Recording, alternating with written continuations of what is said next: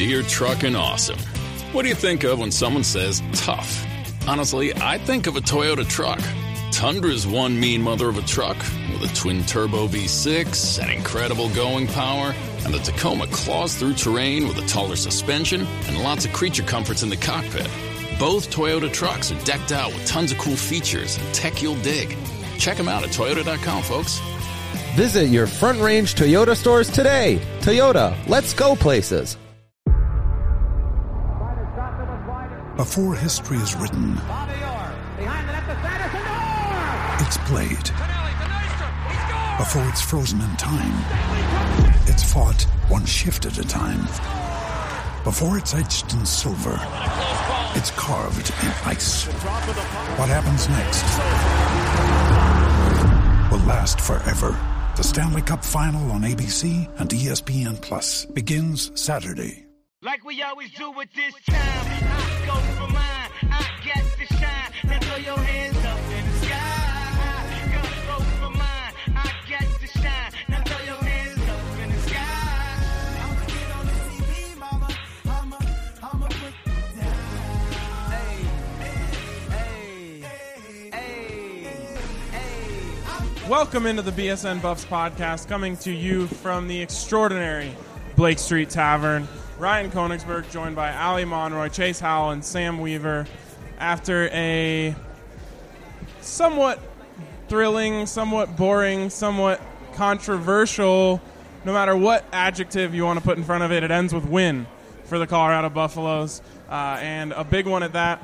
I want to start off this podcast by giving some apologies or giving some credit to people that I think deserve it that I didn't have too much faith in. Number one, Afolabi Laguda balled out in that game, looked like the truth, looked like that player that people were talking about taking a step forward this season. So got to give him credit for that, Sam.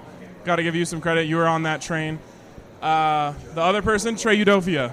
I thought CSU was going to have a chance to expose him in that game, a redshirt freshman playing instantly, and he balled out, 4 pass breakups, the game-sealing interception, a maybe game-saving strip to kind of continue that streak of CSU having something bad happen to them right after they have something good happen to them. And then the final one is DJ Elliott, who I felt really had his defense prepared in that game for everything that CSU was going to throw out at them. So those are the 3 people that I wanted to make sure to give some credit right off the top, because I wasn't that sure that those folks were going to step up in this game. Chase, I'll start with you. What were your main takeaways? I think you're right on it there, and I think that DJ Elliott deserves to be one of the stars of this game, because we didn't give him enough credit, I believe, before this season about what he can do as a defensive coordinator, and his game plan for CSU couldn't have been any more perfect. And all of the players were saying that after the game. I asked like 3 or 4 different ones about what they thought about DJ Elliott's game plan. Obviously, it worked to a T, so it couldn't have been any better. They obviously all have good things to say about DJ Elliott, so I think he deserves a lot of credit for what CSU did, and that whole defense deserves credit. Sam, how about you? I guess the biggest thing for me was everybody had all these doubts about the defense in general, and the offense actually ended up being the thing that worries me the most going into week 2.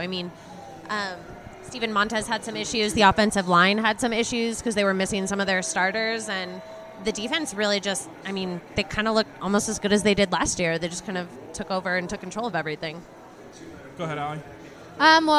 You guys have really said it all. The defense looked a lot better than we expected it to, and the offense definitely had some question marks on it. I was surprised by Steven Montez, but, like Philip Lindsay said during the weekly luncheon, it was his first time being the man, and it's going to take time to develop him and for him to get used to everything. And, he held on to the ball a lot longer than he should have, in my opinion, but there was a lot of issues, or not a lot, but there was a few issues with the offensive line, and I think he's going to need maybe the home opener to kind of loosen up and really get into that momentum and that mentality of, I'm this guy, I need to lead this team. Yeah, I think the main kind of theme around this game was that they flipped the script. The offense that we all believed would be a strength point for this team this year and be kind of the horse that brings them along wasn't all that great. I mean, they went an entire second half without scoring. You usually don't win when you do that. Yeah. And at the same time, the defense, which we kind of mentioned we were concerned about, came through. So I think that's a really good sign for CU because I always say this going into a season and going into the last game I even said this. The first game, your issues usually happen on offense. Offense is so much about timing and rhythm and getting into a rhythm as a play caller. There's so much that you learn about your team and that your team can improve on in the first game of the season on offense. On defense, it's pretty simple. It's do your job, guard your guy, stop what they want to do. So I think it's really encouraging for the Buffs that their defense was able to shut down a team that scored 58 points the week before. And the offense, yeah, I mean, they struggled. They didn't look great, but they'll get back on track. I expect them to, in a game like this, another big game, give the ball to Phillip Lindsay a whole lot more. Less than 20 carries for him, still 140 yards. He should be touching the ball 25 times a game at least. So I think they learned a bit about their team, and they'll be able to take that as they go forward. The other thing that flipping the script does is now that they play two weaker opponents, we'll put it that way, now that they play them, you worry more about if this offense is going to get going, where when you're playing a weaker opponent, it's kind of harder for your defense to actually be good because of the competition that they're going up against. This offense, all they have to do is score a bunch of points to kind of get going before they have that big opponent against Washington. Absolutely.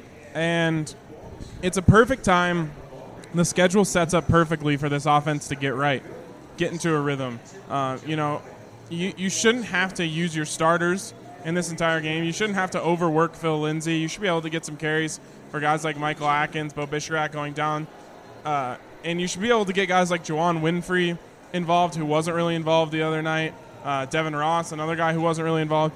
Get all these guys going. It's kind of like the early season kind of reminds me of like what Kobe used to do with the Lakers back in the day. He used the beginning of games to try and get his teammates hot. He knew that when he needed to, he could turn it on, but he would try and get all of his teammates hot. I think that's how the Buffs need to use these next couple games. Get all these guys hot. Get all of them feeling really good about themselves going into that game against Washington. Which is exactly what you want to do against a team like Texas State. Going back to this Colorado State game, a lot of, I guess, controversy is the word we'll use surrounding some of the success that the defense had. 3 very key offensive pass interferences called on Colorado State, and a hands to the face penalty, which this one was clear. There's not much controversy about that one, I don't think. Hands to the face that brought back another touchdown. Allie, what was your reaction to those calls and the subsequent reaction and, I guess, whining, for lack of a better word, from all sides at CSU? Well, once you start causing a lot of issues like CSU was, the refs are going to notice that. What I was surprised about was Mike Bobo submitted 25 penalties for review and clarification by the Pac-12 officiating office, and you said there was only around 12? Yeah, I mean, they had 12 penalties in the game. Maybe he was submitting 13 that he thought should have been called that weren't. That's the only thing I could think of there. But, I mean, it was – I'll say this. I couldn't necessarily tell from the stands on first look on some of them. Even some CU fans behind me thought some of the calls were questionable. But I thought Chase had the best point at this, and I'll actually just let you make it yourself, Chase. Well, I've said it quite a few times now, but it all started on a third down play. I believe it was like 3rd and 5, 3rd and 6, whatever. It was a comeback route by Michael Gallup. On the comeback route, he pushed off on Isaiah Oliver. I thought it was obvious to my eyes, so I had tweeted about it immediately. There was no call. And then about 3 or 4 plays later was when they called the first offensive pass interference. So there had to have been something that happened. It was probably the CU coaches, Coach Mack or whoever, maybe even DJ Elliott, that was complaining about the push-off by Michael Gallup. Got in the ref's head. They probably talked about it with each other and said, we're not going to let CSU push off. the next 3 plays that were even close. And those pass interference calls were all pretty soft. We can admit that. But they were pass interference calls according to Pac-12 officials and the statement that they released later this week. So they were soft, but they had to be called because that's what they started looking for into that game. And here's the other thing. I actually heard that Oregon State, going back to that game the week before, had complained to the officiating crew that CSU receivers were pushing off in that game. So, to me, just based off of kind of putting 2 and 2 together here, I think it was kind of a point of emphasis for Mike Bobo teaching his receivers, hey, you can get a little nudge in there. They don't call offensive pass interference all that much, which is true. It hardly ever gets called. And I think that's why it was so surprising for people to see it called over and over and over again. But Michael Gallup's a big boy. He's a strong player. He can use that to his advantage, and I wouldn't be surprised if the CSU coaching staff told him to do that. Now, after he got caught for it once, that would have been my key as a coach to say, hey, they're going to look for it now. Be careful on that. They didn't do that. They just kept, the entire receiving corps kept going to that same thing, and they got caught for it. So I'll say this. You're right, Chase. They were soft calls, and CSU fans had a bit of a gripe, but you also have to consider the fact that by the rule book, at least 2 of the 3 were certainly pass interference. So during the game, CSU fans were obviously upset, and that prompted their fans to chant some things that were inappropriate. Yeah. And that led to this letter to the editor in the Denver Post that I just have to share with you guys because I think it's freaking hilarious. It's short, so I'll read the whole thing. It was our first Rocky Mountain Showdown, and we were excited. We sat adjacent to the CSU student section, and they were very fired up and having fun. It was fun to watch until the fun got ugly. To our disbelief, the CSU students began to chant in unison, FCU, over and over. Well, I know this is a football rivalry. The 3 very young girls in front of us didn't understand that.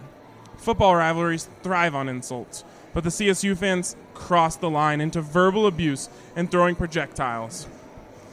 The CSU administration and athletic department should strongly disavow this kind of behavior, and they should apologize not only to CU, but to the public, because we were there too. Chase, Allie, Sam, what do you guys think of this awful display by the CSU fans? I don't know. I mean, if you're going to sit next to a student section, you got to be prepared to just see some of the worst things you'll probably ever see. Students. CSU fans? Just in general? Just tailgates in general. Everyone gets rowdy.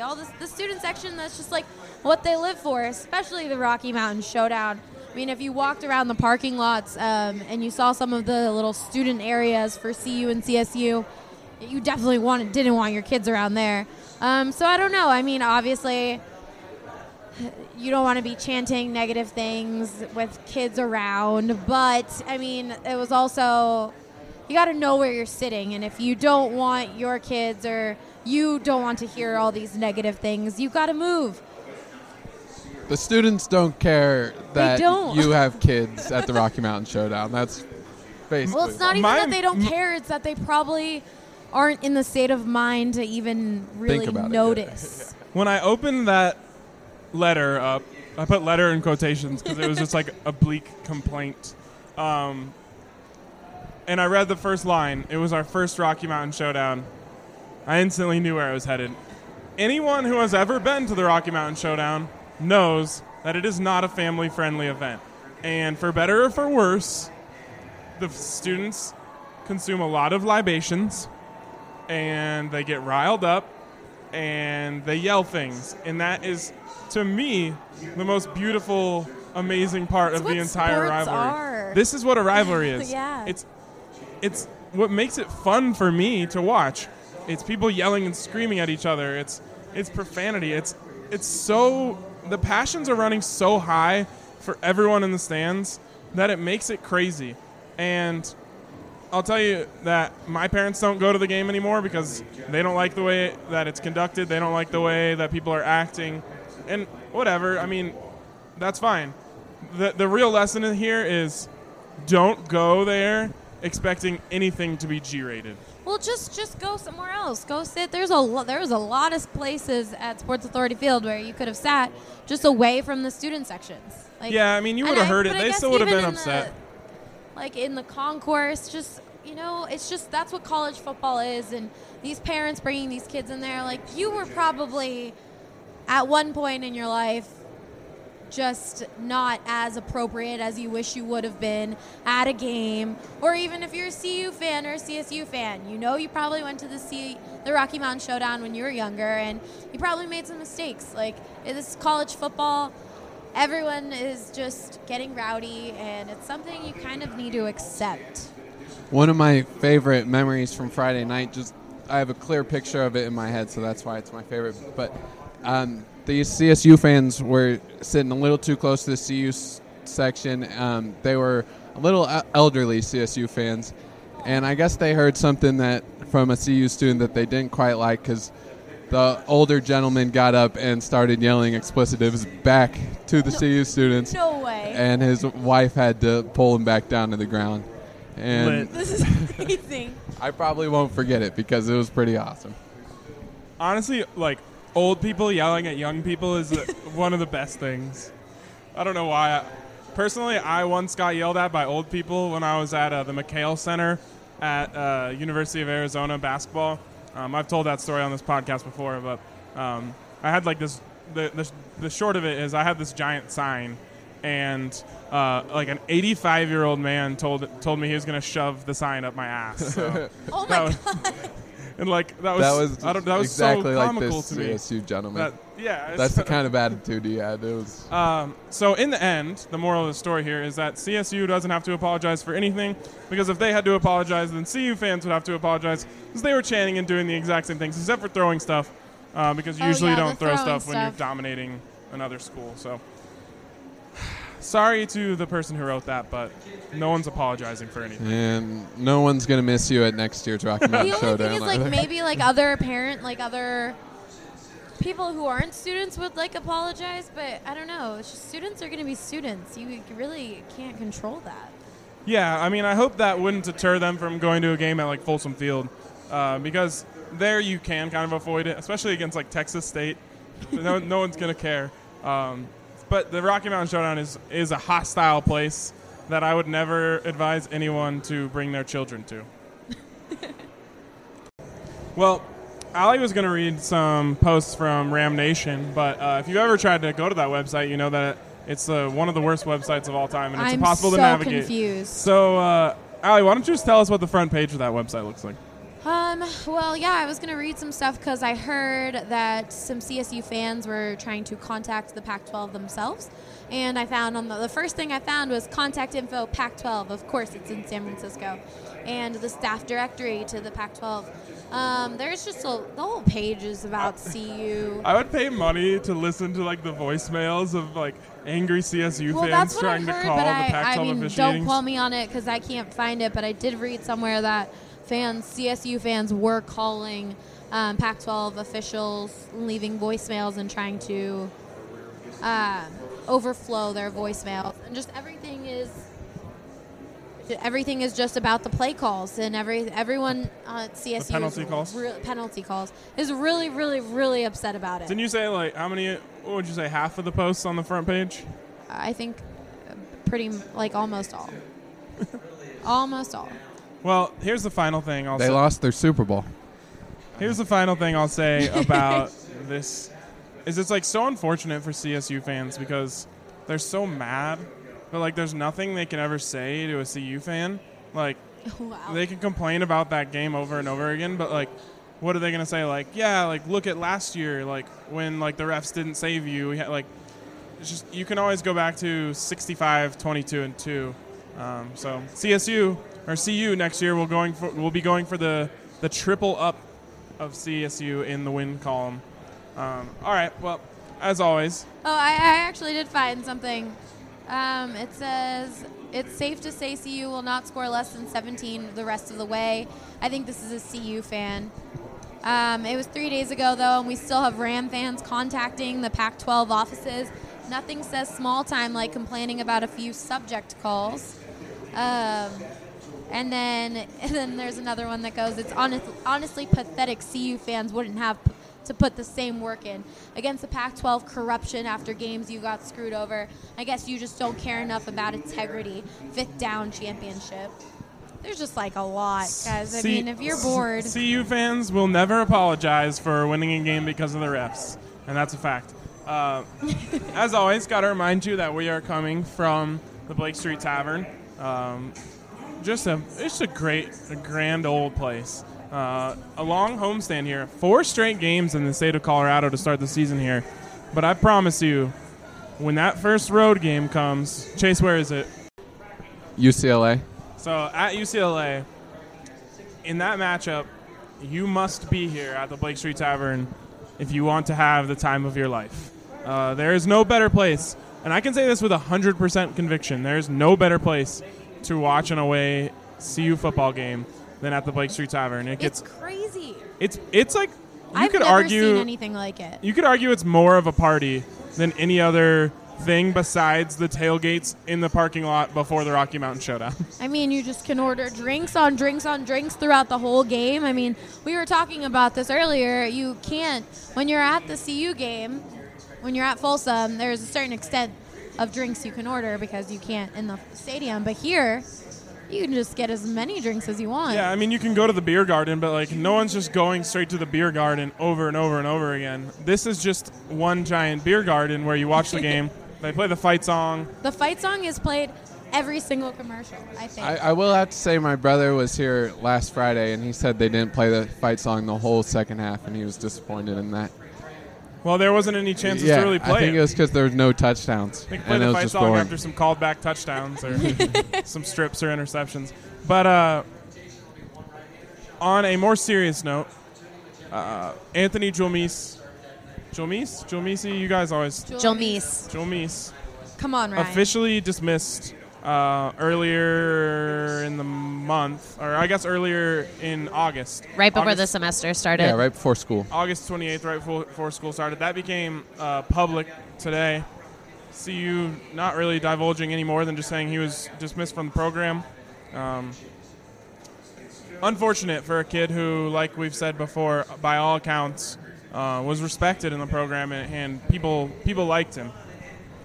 Yeah, and I think the hope for a lot of people is that he will leave for a few months and come back in January is usually when Coach Mack brings him back, and he'll go on a year sabbatical and hopefully learn about himself and become a better person. It's exactly what Evan Worthington did, and you can see how much he has grown as a person just by talking to him. He's grown so much his name changed. Yeah, exactly. Coach McIntyre said multiple times that he went from a kid to a man since he's been back. So you can learn a lot from it, and I think that's what everybody is hoping for, a kid that still could have a bright future. I agree with that.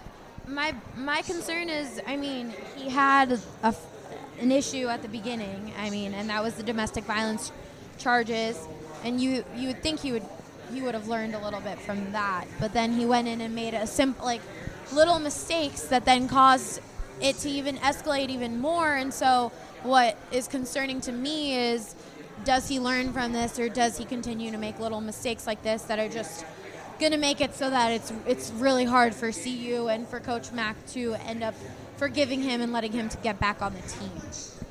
I think from what we've heard of different accounts of the second situation, involving the car accident, is that he panicked in the situation because he saw that he was going to get in trouble. He was driving a car that wasn't his. At least somebody in the car had been drinking, is what he told police. So I don't necessarily think it's him continuing to make a bunch of mistakes. Obviously, I don't know, but that situation to me seemed just bad judgment call.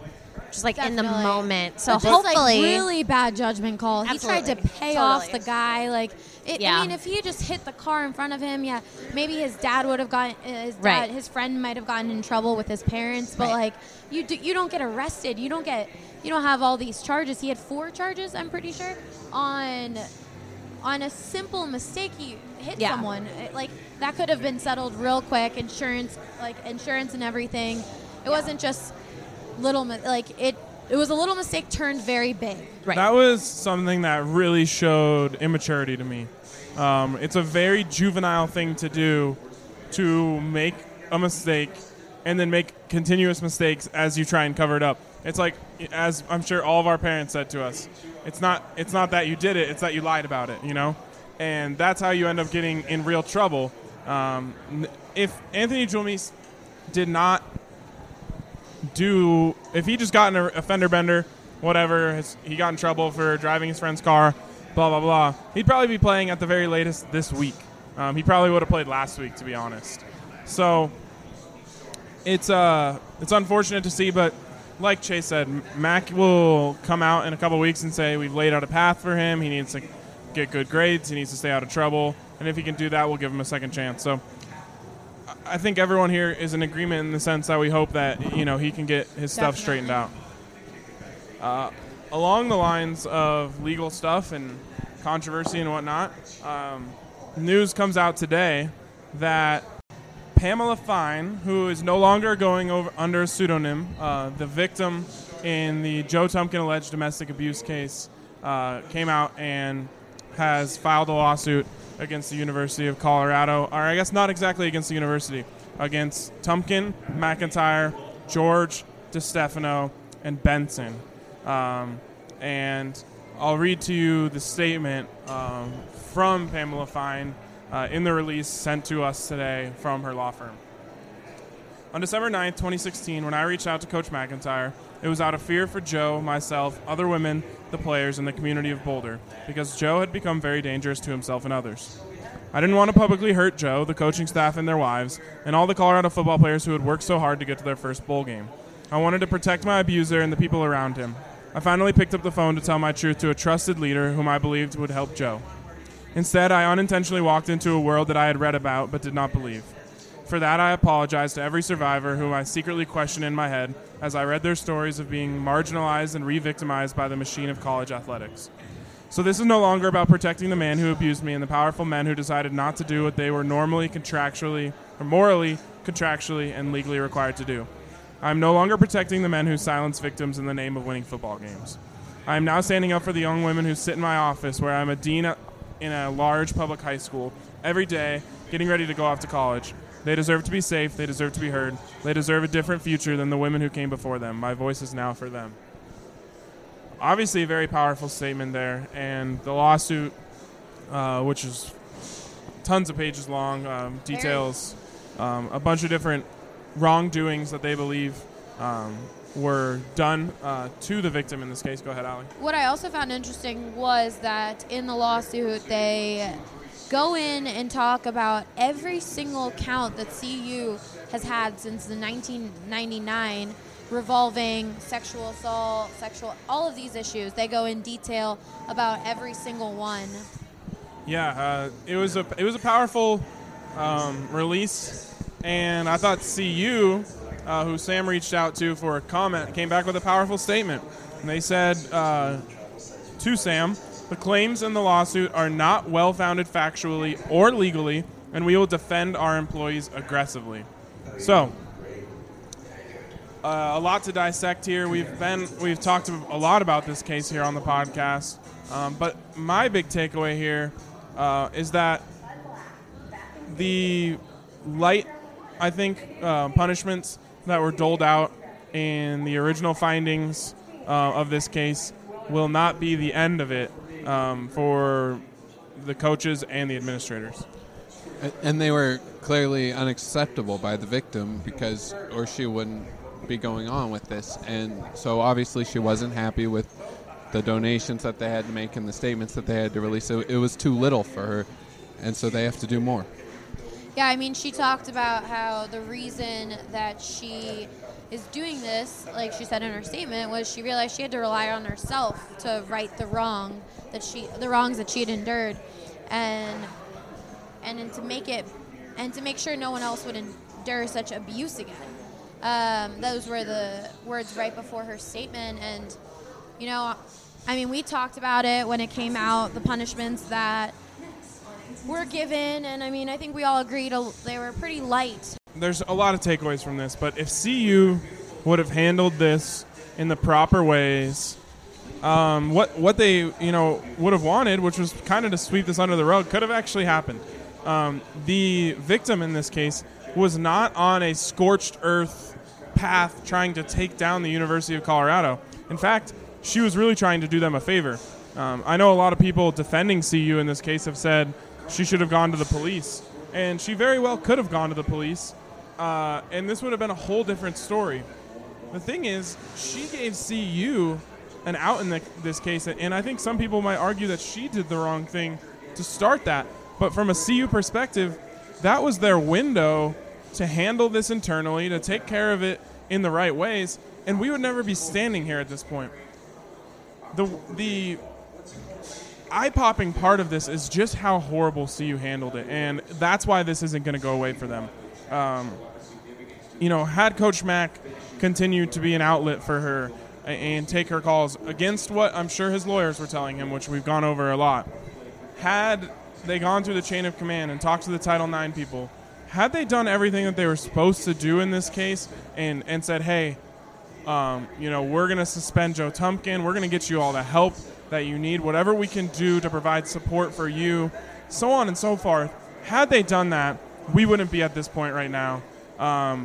And that, to me, among a whole bunch of other concerning things about this case, that's the big issue, is that CU had a chance to handle this the right way, and we've talked about this a lot, but they blew it, and now this is gonna haunt them for a while. Yeah, this is gonna just keep going on and on and on. Like you said, they really did handle it in not the best way, but also I think we also talked about this a lot before. In my opinion, yes, there was a lot Mike McIntyre could have done, but he did go to his chain of command. He did talk to the people in front of him, and the people ahead of him were the ones who didn't make the best decisions. And I agree, he probably should have contacted the alleged victim and let her know what he was doing and what was going on. But then legal issues come along, and to me, Mike McIntyre, although he could have handled it better, did do what he is supposed to do. He told Rick George, and then he told DeStefano, and that's their issue to take care of. The higher up the chain of command you go in this, the worse the actions were. Mike McIntyre, you kind of get the feeling at the beginning of this was coming from the heart. He did talk to her, and he did talk to her on the phone. As it got more and more serious, he realized it was probably above his head. He wanted to make sure he wasn't getting in trouble. He passed it up along the chain of command. And from there is where things got really sticky in this situation. But I think the overarching takeaway from this is, you hope the best for the alleged victim. You hope that justice is served in this case. You hope that Joe Tumpkin, can get his life together and fix his own personal issues.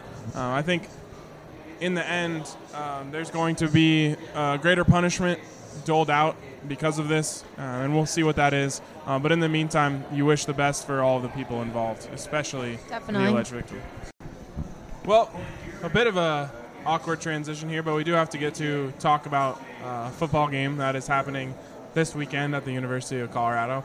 The Buffs on Saturday at noon will welcome in the Texas State Bobcats and their mascot Boko, the Bobcat, which I just learned reading about the Texas State Bobcats. And by all accounts, while this might have been a scary game for CU like 2 years ago even, I think the Buffs have finally gotten to the point where teams like Texas State should not pose a threat to them. Yeah, exactly. They're not going to say it, but they're probably not that worried about Texas State this weekend. They played a pretty good game against Houston Baptist. They beat them, obviously. And their transfer quarterback started in this game. He's Mississippi State transfer. Coach Mack has talked about him a few times already. He went 18 for 28, which is right around 65%. No TDs, but he ran the ball well. They're an option team, so he also had 43 yards on the ground. So dual threat, but he doesn't throw it all that well. He's basically like a weaker Dak Prescott. I like to think of Mississippi State, so I'm going with that. All right, a weaker Dak Prescott. That sounds kind of scary when you say it that way. Well, a less accurate Dak Prescott. Let's go with that. Still not feeling great about it. No, but again, these are the games now where CU needs to find a way to get right offensively, get into a rhythm. They're the type of games, honestly, you don't want to discredit an opponent, but these are CU's equivalent of preseason games, and as they are to the NFL. The goal is get in a rhythm, don't get anyone injured, and not have to play the starters in the second half. Obviously, you probably bring them out if you can blow a team out enough in the first half. You bring the starters out for the first drive of the third quarter and then get them out of there would be ideal. But anything can happen, and Leo Jackson kind of talked about that the other day. Yeah, definitely. I mean, they were asked multiple questions, and Philip Lindsay and Leo Jackson talked about never underestimating the opponent. Philip Lindsay talked about how Texas State is a team that's physical. They fly around. Quote, anytime you play a team that has athletes, you never know what's going to happen because athletes make big plays, periods. We have to stay disciplined. You have to go in there and handle business no matter who you play. And then Leo Jackson went in and talked about what he's seen on film.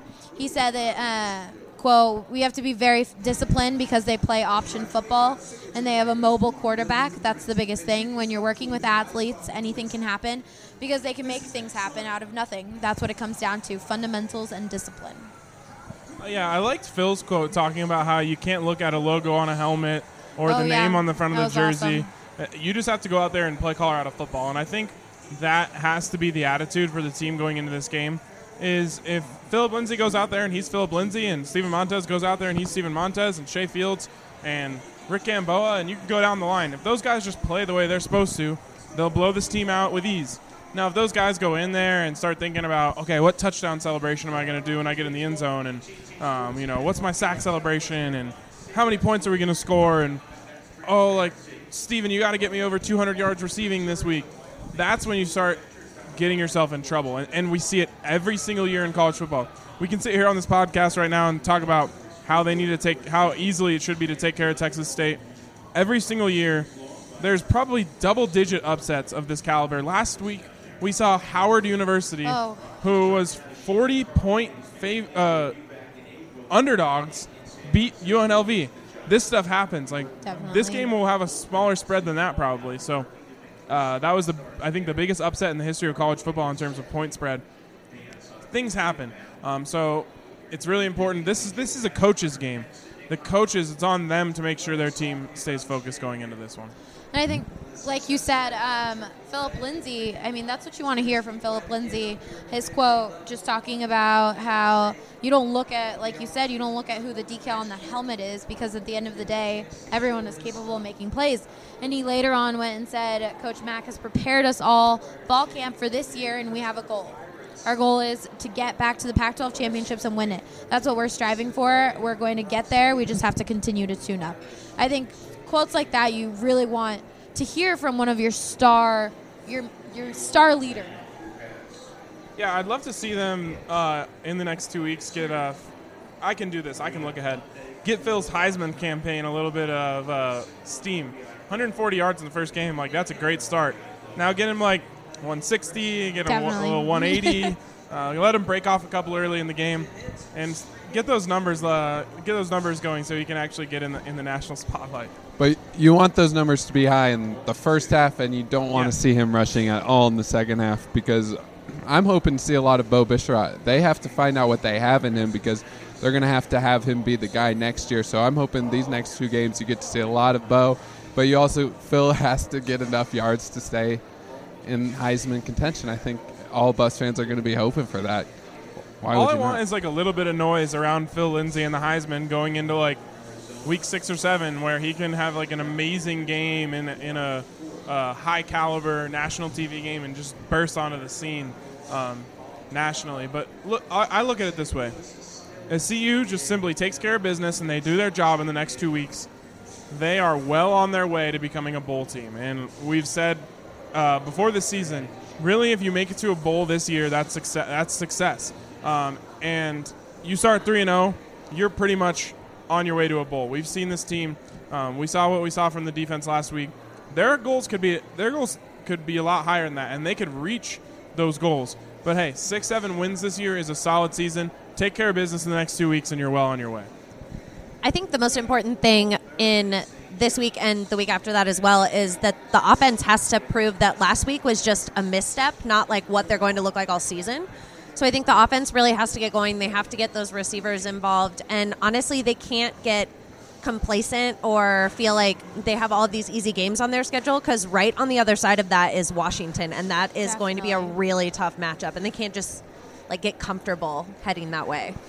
Yeah, I've mentioned this on the podcast before, but Tad Boyle told me a couple years back that when you play teams like this, you don't look ahead, but as a coach, there's some tricks that you can use to help your team prepare for the game and next. And this will be more next week when they play Northern Colorado. But what Mike McIntyre will do is he'll go dig up the Washington film, and he'll go dig up the Northern Colorado film. And he'll find every single thing that those two teams do that are similar and crush those in practice. Work really hard on everything Northern Colorado does that Washington does. So then next week, miraculously, when you're Mike McIntyre, you go, hey, remember that thing we were talking about last week about how Northern Colorado does this, this, and this? Guess what? Washington does that too, so we already have a head start on that. So that's kind of the coach's trick to prepare for a team as well as looking forward at the same time. And, hey, if there's something that Washington does that Texas State also does, they'd probably be able to work on that too this week. Some fun facts about Ryan Texas. loves his fun facts. Some fun facts about Texas State. A U.S. president attended there. That's surprising because you usually think of a U.S. president as Yale, Harvard, those type of places. An Ivy. U.S. President Lyndon B. Johnson LBJ. attended the university then known as, get this, Southwest Texas State Teachers College. Oh, wow. I think what we should refer to Texas State as for the rest of the week. Basically, every other notable alumni that went there is a country singer, and that is the extent of my research on their program. So, I'm disappointed. You could have done better. well, okay. They have really good tacos I in shouldn't have San started Marcos. that. That's all that I was got. a bad idea. In these early season matchups, there are usually some great names on the team. Chase, I know you pointed out a couple. We aren't going to do the all name draft because Thank Allie God. and Sam are here, and that'd be awkward. Why would that be awkward? They always get embarrassed in these sort of things. No, we don't don't get get embarrassed because we're very aware of the fact that we aren't good. We're just bad at it, and Yeah, that's upsetting. it's It's not not embarrassing. embarrassing. It's upsetting. It's upsetting that you make us do it. Well, that's Right. something know that you that it's guys bad. have that CSU doesn't. Is you're bad, and that you aren't going to win. So I give you guys credit for that. Allie and I are going to start practicing and cramming for the best names. All here. name drafts. Yeah, for the all name. No, Chase, people what do you got hate for the me? all name draft. Well, They do. my favorite name, we talked about it a little bit, Easy Anyama. It's as easy as that. Like, if your name is Easy, That's you're Oh, on that the one top was of all funny. name team See, right that's there. good. I got that that one. one. Yeah. That's what it took for you guys. There's a guy named Preston Dimery, which if he was a quarterback, just Dimery all Yeah, day. that is but a he's great not quarterback safety. name. Thurman Morbley. I like that one. There was a name that rhymed on. Oh, there it is. I'm a sucker for rhyme names. Gabe Schrade. It's close enough to a rhyme where, obviously it's not an exact rhyme, but it's a rap rhyme.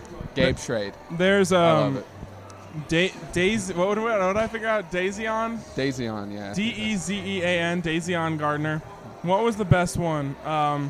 78. Craig Lemons. When life Yes. gives you lemons, you spell your name K-R-E-G-G. For Craig, that is a perfect. So that is Texas State football, the Bobcats. And if CU... Oh! No. Oh? No. If CU loses this game, they should fold the program. Oh, wow. Wow, that was an intense take, Ryan. It was bold. Good thing I didn't say that before they played Montana State in Dan Hawkins' first ever game, or else we wouldn't be sitting here right now. All right, well, before we get out of here, we did have one question come in from one of our loyal listeners. At GoBuffs3 said, question for your next podcast. How much excitement is on campus following the win over CSU? Students pumped for the rest of the season? ? I will turn this to the three of you because The only campus I'm ever on is the Denver Broncos headquarters campus. From what I've seen in my 1 year at CU, students, they don't really get that excited about the football team. They get excited to go to games and get really drunk, but other than that, they're not as much into the football team itself. We might have a few loyal listeners to the podcast, but other than that, they're not constantly trying to get information about the team, and they don't all care that much. I haven't seen much more excitement this week from just walking around so far, and I don't really expect them to get that excited until maybe Washington week, I hope. For me, I'm just going to – last year I had that same exact take, Chase, and from what I had seen on campus, and I got some hate on Twitter from it. And, you know, people said that maybe it was the social group that I surrounded myself around. But, I mean, it really – things have changed. And after last season, you know, a lot of people were pumped for this year, and I don't think that's changed that much. But from what I heard from a lot of the students, the CU-CSU game was pretty boring. You know, there wasn't a shootout like they thought it was going to be. They didn't see much from the offense, and they just wanted to sing the fight song and score touchdowns. And, you know, there are some fans. There is the Folsom Frenzy. There are those groups that are super dedicated, and they watch every game, and they listen to every podcast, and they know those things. But there's a lot of students who, like I said last year, would rather win the tailgate than win the actual game. And I think with CU having a winning season last year, that's changed a little. I mean, you definitely want to go to the game. I think they might have sold a lot more student passes this year, which is great. But you need program needs to continue to be good for around 3 or 4 consecutive years for fans to really be like, wow, like CU the football school. Because still to this day, I don't hear people coming to CU for the football program. It's not Notre Dame. It's not Alabama. It's not those big. It's not Ohio State. You don't come to CU for the football. From what I've experienced, my own opinion. If you tweet at me telling me that I'm hanging out with the wrong crowd, I really want to find the crowd that actually cares about CU football. So someone show me up. No one hangs out with more of a sports-based crowd than the people who are sitting here at this table. Yeah. The people who are so in love with sports that they've attempted to make their career involved with it. So the student section was like half empty with half of the fourth quarter left. Yeah. Fans got bored. They wanted to go party in Denver. Here, you hit the nail on the head. When your football team is so bad for so long, you weed out football fans. People stopped coming to CU because of the football program. And this isn't the 90s where people said, oh, my God, I want to go there. Their team looks awesome. They're black and gold. Their colors are amazing. I want to wear them. It's just not that way. People come to Boulder for different reasons, and there are plenty of other reasons to want to come to Boulder. Definitely. You keep winning, put yourself in that position, then all of a sudden people will say, damn, that place looks cool. Everyone knows, except for a lot of people involved in the educational administration, everyone knows there's no better advertisement for your school than a good football team. So if CU can sustain some success, you'll see that pay off in admission numbers, or I should say application numbers, and you'll see it pay off in terms of student ticket sales because people will start coming to the school for football. I definitely don't think it's also regarding having to be national championship, like going to the national championship. I think just consecutively going to bowl games will get fans and students a lot more pumped and a lot more into the program. Well, you'll have more students that want to go to CU for the football team, which for anyone that's not a freshman this year, they didn't go to CU to go to football games. They probably had other ideas. I'm sure there's probably a lot of freshmen that saw the rise last year were like, that's pretty cool, I want to go to CU. I'm sure that's a thing, but as years go on, that'll start to build, and we'll start to see that probably. Well, it's two things, right? Like, it's legacy, like you guys are talking about. Like, how long has it been since Texas had, like, a good season, but their stadium's always packed because it's, like, their history. And then the other thing is, it's really hard to get hype for, like, a Texas State matchup. Like, I don't want to go watch that game. Like, I do because I love football, but, like, a lot of people aren't going to care to watch that matchup. And the people who really care about football, that's not, like, a good game. That's not necessarily going to be great football to watch. So I think that's the other problem. The only thing I'm excited about this week is going into Folsom Field, the greatest place on earth. Watching Ralphie run, around the horseshoe. no, not one single person is like, damn, can't wait to watch this scintillating matchup. So this is a bad week to ask. Now, here's the good thing. 2 weeks from now, when the Buffs are 3-0, a bunch of people who didn't pay attention the last 2 weeks will be like, oh, damn, they're 3-0, and they'll have no idea they beat the Little Sisters of the Poor twice, or 3 times, depending on how you look at it. But they won't know that, and they'll be like, oh, my God, we're 3-0 going into the Washington game.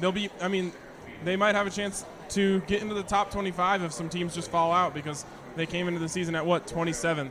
So people aren't excited right now, but they will get there. I think if CU destroys Washington, like, I'm not saying this is going to happen, but I think if that does happen, not even destroys, beats them by 2 or more touchdowns, CU fans are going to go how's that happening? crazy. I'm not saying it's going to, but I'm saying, like, can you imagine? I mean, that's like the underdog just come back. Like, after the Washington game, I think you'll see a lot of fans stay interested and a lot of fans become disinterested. With the Pac-12 conference being so good this year, it's just, I don't know, fans, students are you're really going to see where they fall off or they start coming up after the Washington game.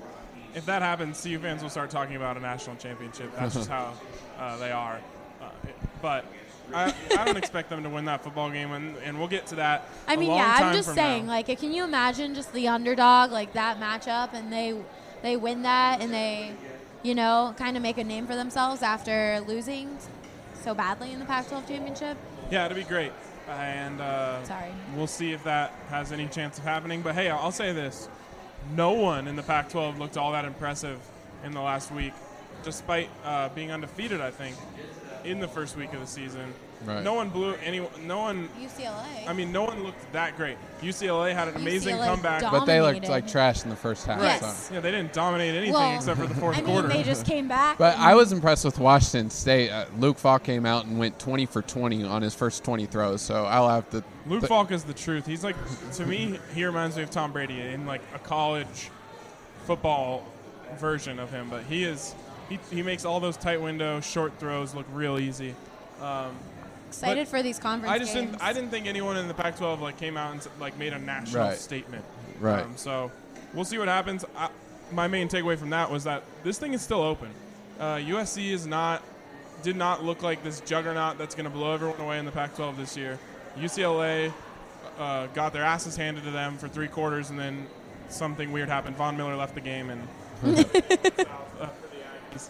But this is open, and it was last year, and I think it's more open this year.